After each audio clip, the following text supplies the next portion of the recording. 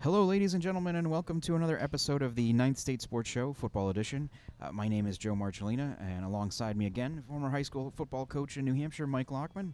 Mike, thanks again. Great to be here tonight. We brought the rain back. It's been an interesting night, a little bit of rain, a little bit of thunder, some lightning. I was going to say, I'd have to imagine a couple practices might have gotten cut short because there was lightning. Some playoff games, too. Yeah, there's some other sports going on right now that I've noticed on Twitter have been suspended, postponed, suspended, so... Crazy night out there. So we're recording this at Riverside Barbecue in downtown Nashua once again.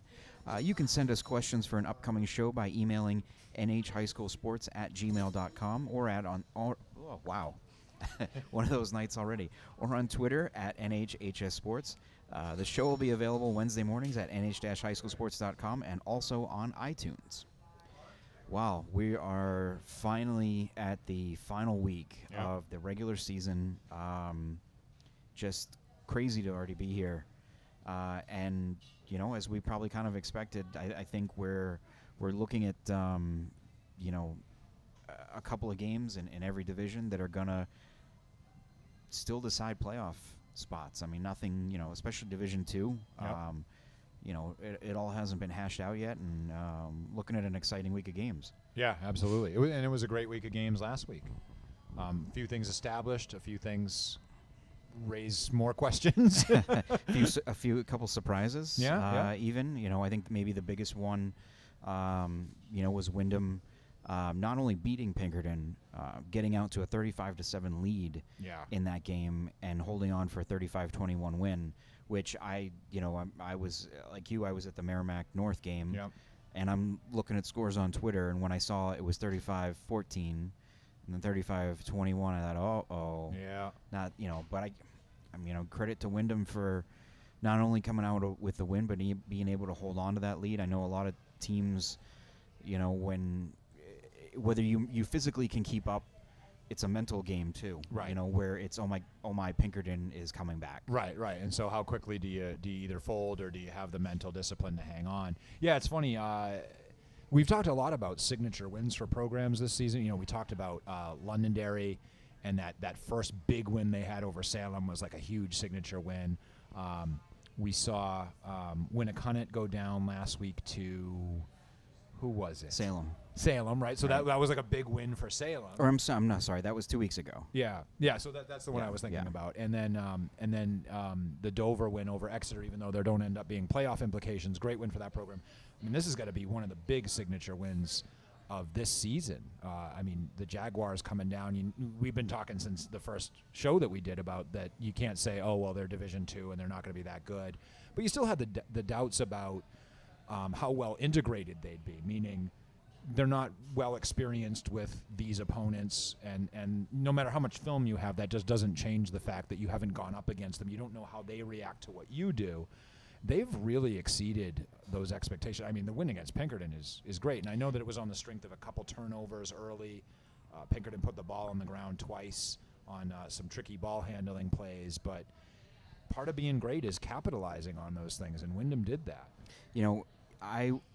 I thought going into the year that Windham had a chance to be a playoff team, like that they would be where they are right now, on the cusp, maybe being able to get in, but most likely, coming up a game short or losing a tiebreaker or something. When they opened the season, when they lost to Winnacunnet the first week, they ended up losing to Londonderry, I believe in week 5, I want to say. And at that point, I think they were 2-3. Or they lost to Londonderry, they lost to Exeter. They're 2-3, and I kind of thought, all right, well, they've played some, they haven't gotten blown out by anybody. Right. They played all these teams close. And they're all really good teams that they had played close. But then, I wouldn't have said, okay, well, Windham's path to the playoffs is clearly beating Salem and Pinkerton. Right. On the road, no less, too. So I, for them to be at this point the way they've gotten there, I think it's very impressive. And maybe in hindsight, you look at I'm not as, wasn't at the Exeter game, not as familiar with what happened there, but saw that Winnacunnet game. They had chances to win that one and weren't able to. Same with Londonderry. They got in a huge hole, came back, and just couldn't pull that one out. Yeah. What if one of those goes the other way? And then we're talking about Windham maybe not even just being a playoff team, but having a home game. Right. So they've got to, of course, win this week against Portsmouth. Hope that somebody else loses. Yeah. Or maybe a couple somebody else's. Yeah. But that's a great position to be in your first year in the division. I know they won't feel that way, right? They're competitive. They're going to want to win. Maybe not right away, but, right. But in the off season. Yeah, hopefully when you reflect on it, you say, "Man, that was a pretty good way." But I mean, you talk about a great way to come out in D1. They came out in their first drive on this game, went 90 yards right down the field. This Windham team does remind me of that one that won the title back in 2014, I think, where they had. Right. I forget the quarterback's name. McInnes and Joey Frake. That is right. McInnes, yeah. They had a really good linebacker now whose name should be etched in my memory, but I'm. Was that Pizzotti? Was he on that team? No, it was the year one before him. Yeah, it was like with the ones they grow on trees out there. Yeah, another one of those 6'2", 215-pound kids. But I can't think of that name. But this team reminds me of them because you have Potter again throwing 3 touchdowns. So they've got that quarterback again. That when you run that kind of offense, if you can have a kid like Emmerich who can run for 156 yards and 2 touchdowns, but you have a quarterback that can put another 3 touchdowns on the board, I mean, it's very, very dangerous. So they've done the best with their kids this year. It sounds like. So with Pinkerton losing, that really opens the door for Londonderry to get that home game. Not only win the South, get the number 1 seed, have potentially two home games leading up through the semifinals. Pinkerton, of course, has to go to Winnacunnet and play this Friday. A big game for Pinkerton. You wonder. I mean, Winnacunnet knows where it is. It's the 2 seed. Yep. Nothing's going to change there. Yep. You wonder if maybe they're going to rest some guys. What's going to happen there. Yep. Would be kind of disappointing if that were the case, but you can't blame them for wanting to do, especially with how banged up they've been at points this year. Yeah, they have. I mean, that's the thing. It's been a long time since I've been on a coaching staff that's gone against Ron Font and that group, but I don't know. So it's been a while. My data is way outdated, but he doesn't strike me as the type of guy that I think he's a week-to-week kind of guy, and I don't think he's going to do anything foolish. Meaning playing a guy that doesn't need to be in there. But I would guess that Winnacunnet will be playing for the win there. So that leaves kind of Salem, Pinkerton, Windham for those final 2 spots. Yeah. And it's going to it'll probably come down to tiebreakers, everybody's favorite thing. Fortunately, there doesn't look to be any curveballs that are going to be thrown in, in this one. And interestingly enough, as you mentioned earlier, Windham beat Salem and Pinkerton. Right. So they hold the tiebreak, but they need one of them to lose. Right, exactly. At least one. Right. On the other side, a little bit more clear-cut. We know Bedford's the number 1 seed at 8-0, playing the team. Well, I shouldn't say they're the number 1 seed. They're the top team out of the North. Merrimack's the top team out of the West at 7-1. They play each other Friday in Bedford. Yep. I mentioned that talking to Kip Jackson a couple weeks ago after the Merrimack beat Concord about the rest of his schedule, and he just kind of shook his head about having to go to Bedford again. Yeah. Kind of a. I don't say it's been I guess it has been a house of horrors for them, but it was really only 1 season. Season's worth. And 2 I mean, games. it was both teams were excellent teams. I think you could say that they were the 2 best teams in the state that year. Yeah. And if they were to play, I know Bedford won both games that they played that year, but I think if they'd have played 10 times, it would have been 5-5. Yeah. Yeah, and the games kind of reflected that, that year. So, so there's some good it's almost like a new rivalry type of thing. They're sort of feeling each other out early on here in their history together. And pretty sure that Merrimack's never beaten Bedford in football. I don't believe so. Yeah, no. Yeah. Now that they've played a ton, but. Yep. But it's a good matchup because it's 2 very similar styles, offensively and defensively. Very similar styles. Very similar types of rosters in terms of the types of athletes that they have, and both very good running backs. You have Eichmann, who had another 100-yard game, 4 touchdowns. Yeah, against North, which was a huge game this weekend, and then you have Ryan Toscano, who's been putting up crazy numbers usually in about a half. Right. Yeah. I mean, he's not even playing full games. Yeah. And you could argue he's probably one of the best players in New Hampshire. Certainly 2 of the fastest running backs, right up there with, a guy like Curtis Harris, who had a huge game last week against Merrimack. Yeah. Yeah, 172 yards, 3 touchdowns, ridiculous, another 100 through the air. To watch him and think that he's only a sophomore, Harris. Yeah.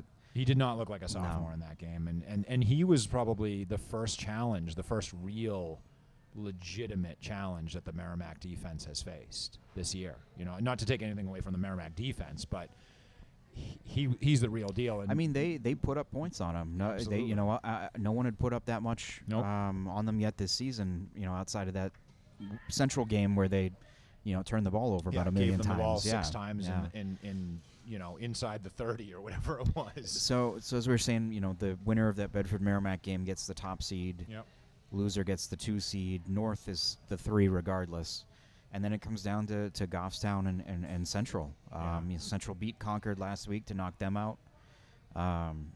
They get Nashua South this week, needing a win and a Goffstown loss to get in. Yeah. But Goffstown, it's kind of a mix there. They're playing Keene at home. Could possibly again be without Charlie Keith, their starting quarterback. Didn't this play. Was the second week they had to go to Jared Hinault, correct? His first start, he missed most of the week before against Keith did against South. Yeah. But he's shown the ability to run that O. I mean, they haven't. He came in and played the second quarter against South and looked like the real deal. Like he threw a couple touchdown passes, ran pretty well. They moved the ball. Second half of that game wasn't quite as good. Yeah. Against BG on Saturday, they scored. They were able to move the ball. They got a couple touchdowns, but they also made some big plays in special teams and defense that helped them, help put the offense in good positions. Yeah. So you were at that game, right? Yeah. So, and it sounded like Josh Juneau had a fantastic game for them. Almost 140 yards, 2 touchdowns. Yeah. And really, what was big about him was he was able to help them run out the clock. Right. They didn't have the ball as much as I thought in the second half, but when they did, they were able to put some drives, whether they were scoring or not, to kind of keep BG's offense, from scoring too much. Right, because BG's got guys that can score. Oh yeah, even though their record doesn't show, but yeah, I mean, and that's great, right? You look at if Coach Huft and Goffstown are going to have to rely on Jared again. The good news is that there's a running threat there that you don't have to rely on him if you don't have to win the game. You can have him manage, be really efficient like he's been the last couple weeks, hand the ball off to a guy like Juneau and balance it out really nice. Keep people on their heels and adjust your plan a little bit. So that's good. One thing I want to bring up about BG before moving on too far away. I know now 1-7 gonna they've got a game against Memorial this week. Could be their second win. Yep. Would only be their 3rd win in the last 2 years. So obviously they've had some struggles, but watching them. Just from this game and where they were previously in the year, they look like they've made some pretty good strides.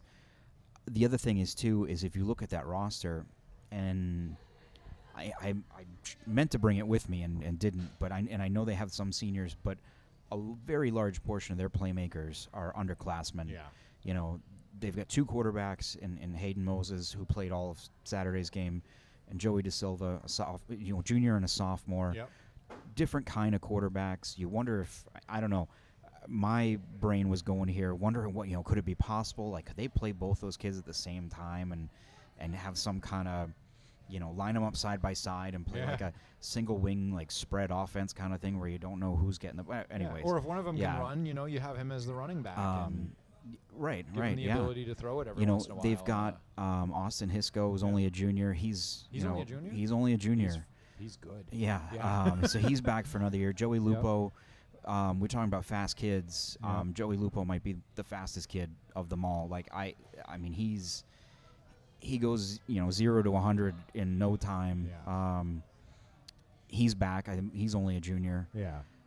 I'm forgetting a couple of other kids. Not sure if they're seniors or not, but the foundation looks like it's there. And while the results certainly haven't been what they wanted at BG this year, I think their future is maybe a little bit brighter than people might realize. Yeah, and you hope that those players realize that and that they trust the process and that they don't let a disappointing season deter them from the bigger picture, which is, hey, we could be pretty good next year and even better in the coming years. You hope that they've bought into Coach Trisciani's system and style and things that he's trying to accomplish, because you're right. I mean, it would be a shame to have all that talent, but it becomes more of a mental attitude thing that prevents them from reaching their goals. So yeah, and just to wrap up on that, on Division One, I know we sat here in mid-August talking about thinking that Central was going to be the team to beat in this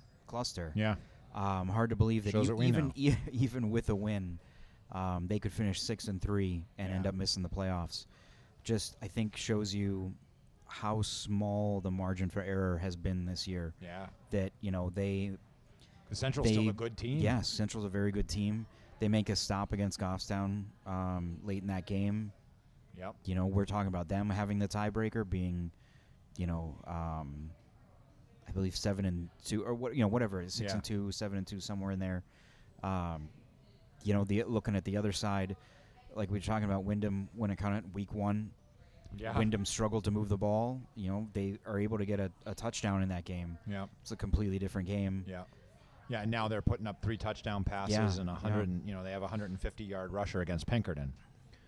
So it's just it's so this year, I think, while there have been plenty of lopsided scores and some teams that are down, just amongst the good teams, there's such a small gap. Yeah. And I think that's great. It's going to make for a great couple of weeks here. Yeah. Yeah, it's going to make for interesting playoffs. I mean, thank God nobody's asking me for predictions or anything. Not anybody care what I think, that'll be next week. Yeah, but it's like, you start to look at some of these matchups, and I don't know, because like you said, the margin for error is so small.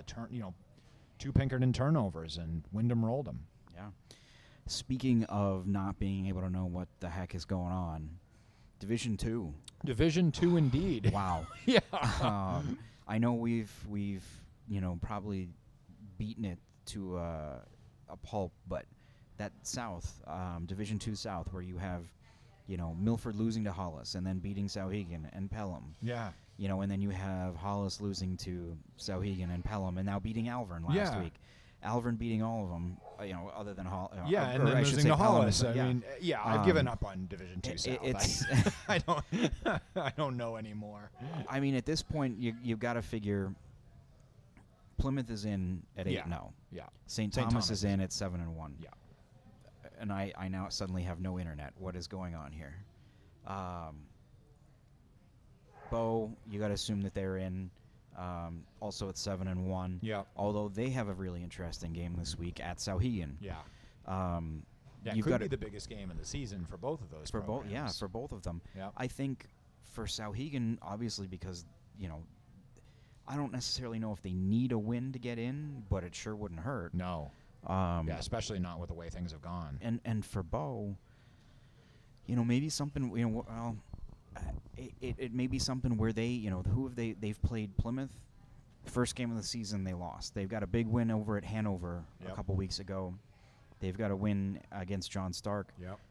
But outside of that, the bottom part of the North Conference this year was so far down. Yeah. They talking about signature wins. This could be a very big boost for them going into the playoffs. Yeah. So it's funny. I was thinking about that game, Bow Sauhegan, and on paper, if you were asking me what do you think about that game, I would say, well, I'd give the edge to Bow. Based on what happened this year. Yeah. Right. But then I think about the way Sauhegan has played this year. You could look at it and say, well, that's been a little bit inconsistent, and it has been. But you think about the way they battled back in some of these games. The Sanborn game. The resilience that they showed in the Pelham game that was over in Derry a couple weeks ago.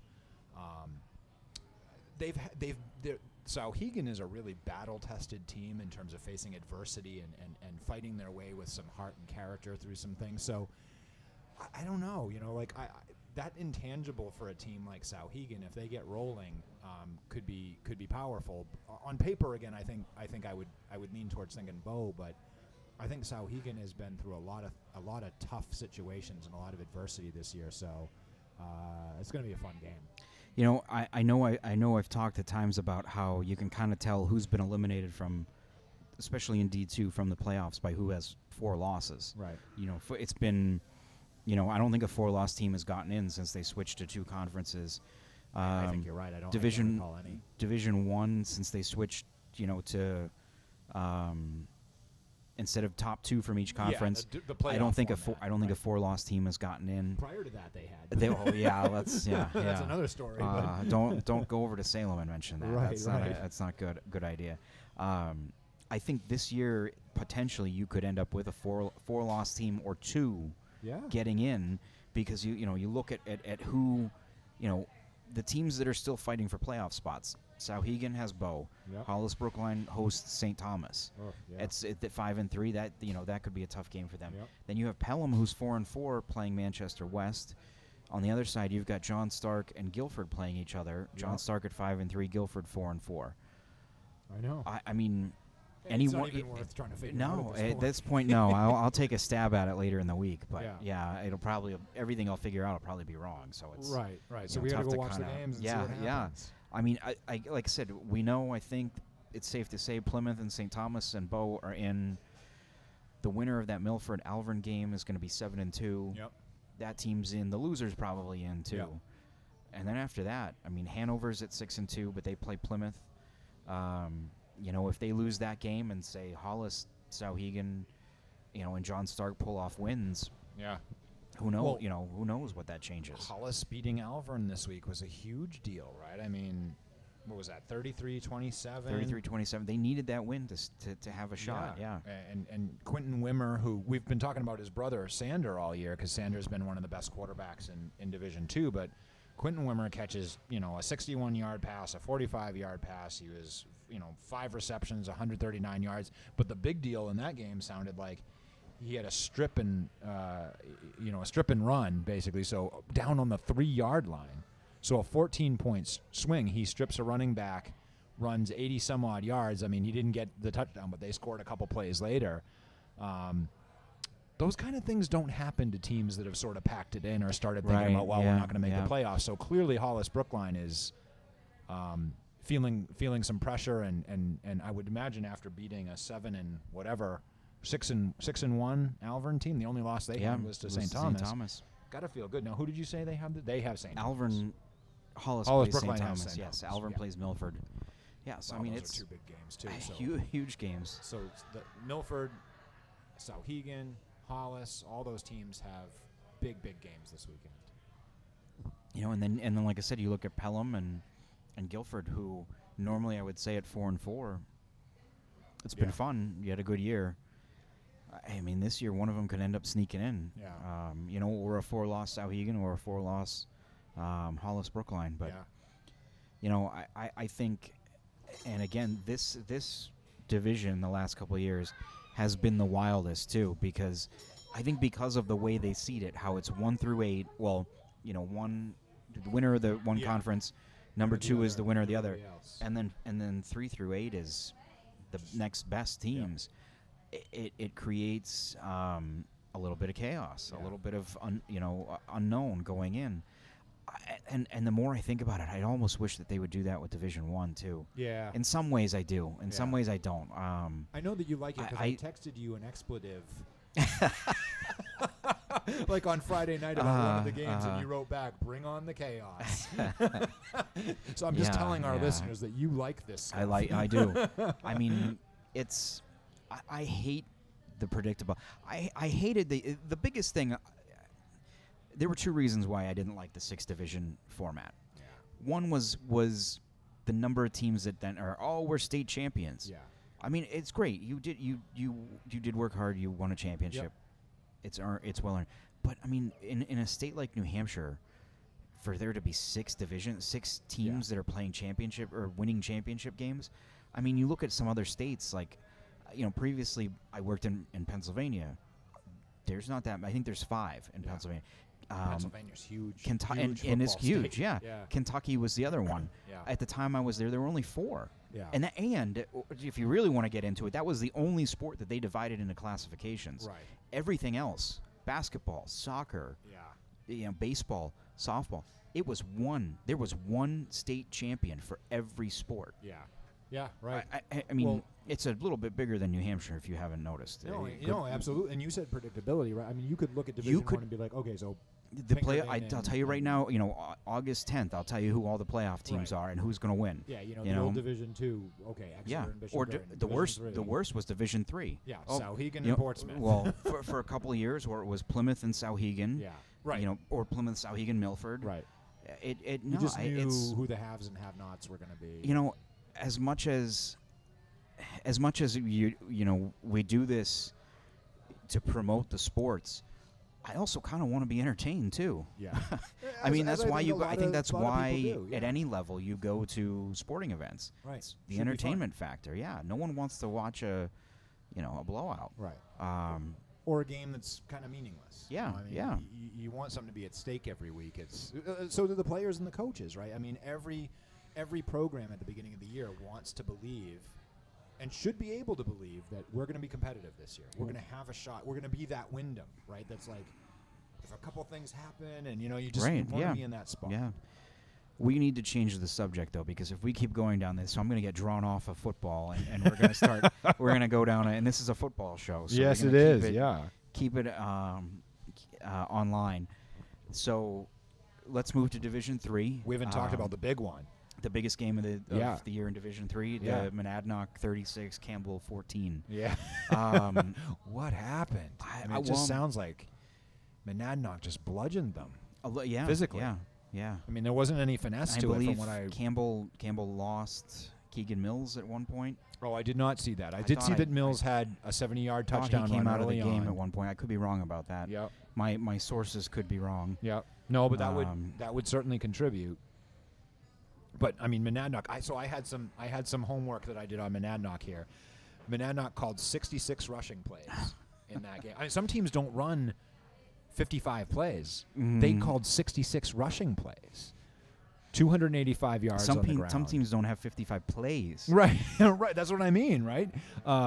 Chandler Matson. Oh, yeah, I get the joke. I'm sorry. Yeah, I ruined that for you. I apologize. But Chandler Matson and Tim Hart both scored 2 touchdowns on the ground apiece. 105 for Matson, 82 for Hart.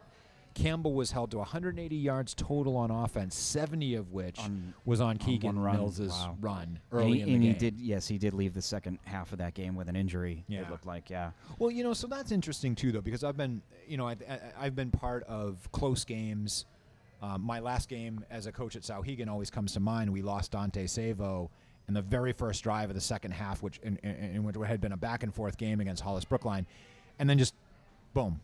It all fell out, right? So you almost got to wonder, did something like that happen to Campbell where, we're talking about high school guys here, so that emotional punch of we just lost our superstar, we're unsure about his future, it can deflate a team. No matter what you do as a coach, no matter what you've preached, I mean, you can't guard against that emotional deflation. So I'm not in any. I got to tell you what, this doesn't surprise me. It really did not. I don't know. We talked a little bit about the matchup last week, and I was like, I just felt like Monadnock had come around the last few weeks, and they were just being physical. And the other thing, too, is how much more did this game mean to Monadnock than it did to Campbell? Yeah. Campbell won last year. They won the championship last year. Granted, it's a different year. Yep. But Monadnock has got a lot of the same kids. Yep. And they've had, you look at that game last year. 2 years ago, they were undefeated and hadn't been, no one had come close to beating them.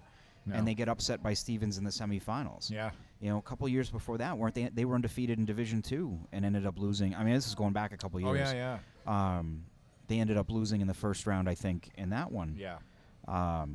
So it's... Yeah. They've had some close calls and haven't been able to get over the hump. And I think this game meant a lot more to them. And, now it means that, they're going to... Well... They're going to have the home field for the first 2 rounds here.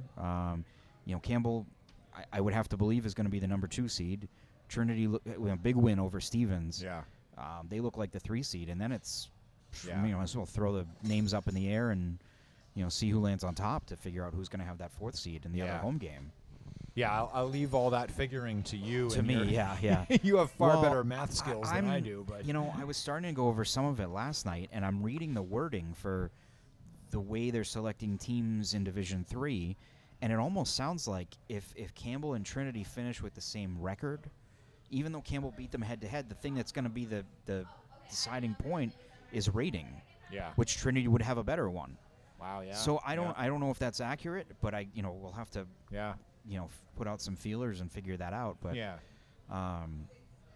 you got to figure Laconia could be in that mix. Hillsborough Deering Hopkinton, who just had an absolute blowout win over Epping Newmarket. That's probably the game of the week. Is they are playing Stevens. Yeah. Who's I think started out 5-0 and has gone 0-3 since. So they're looking to bounce back.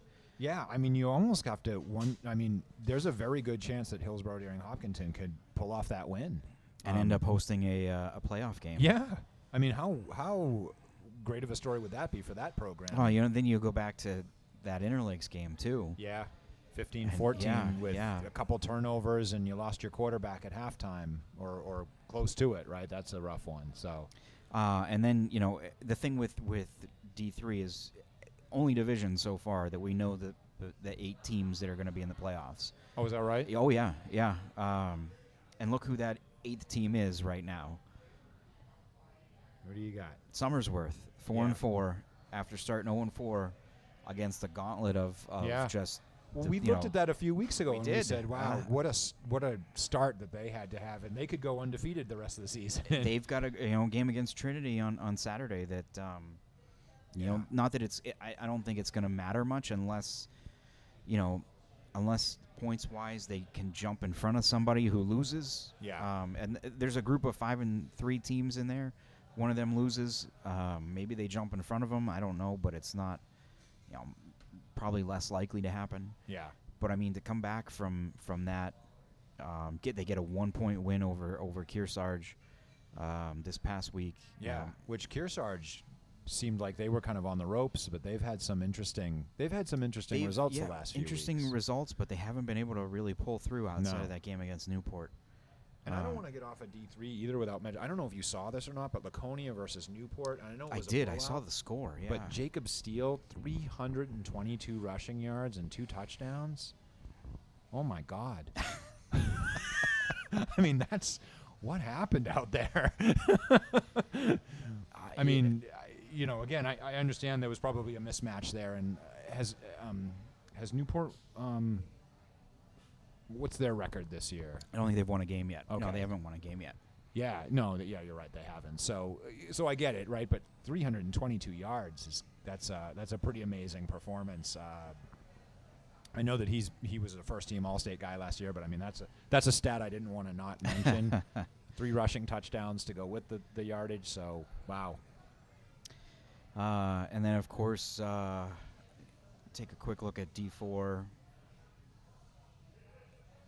I think Winnisquam, Newfound, Franklin are in, and then it comes down to Raymond and Fall Mountain. Yeah, and wasn't there an interesting result, Raymond, this weekend? Raymond fell to Farmington, kind of a strange one there, because Farmington has been a team that struggled over recent years. Yeah. And was that was Farmington's first win? Yes. Over Raymond, who was in line for a playoff game. So, and then Winnisquam and Franklin play this week, so that'll be an interesting one, possibly for the top seed, depending on what comes out of that one. So, a lot left to be decided, even with just one game to go. I don't know. Any final thoughts before we wrap it up for the last week of the regular season? No, I mean, game of the week potential in Division 1 would be Merrimack Bedford at Bedford. We talked about that at the beginning of the show. Division 2, God, I don't know what the game of the week would be there. I mean, you could say Hollis Brookline, St. Thomas, you could say Milford Alvern, Bose, you could say Souhegan, Plymouth and Hanover. Yeah, right. mean, so you can only be in one place at once. I'm going to have to figure that one out. The playoffs kind of start early in D2. Yeah. So we'll have a lot to talk about next week, because things will have we'll know what's going on. We will hopefully know what's going on by then. He is Mike Lockman. Mike, thanks again for joining us. Thanks for having me. I am Joe Marcellina. Check us out, nh-highschoolsports.com, and thanks for listening.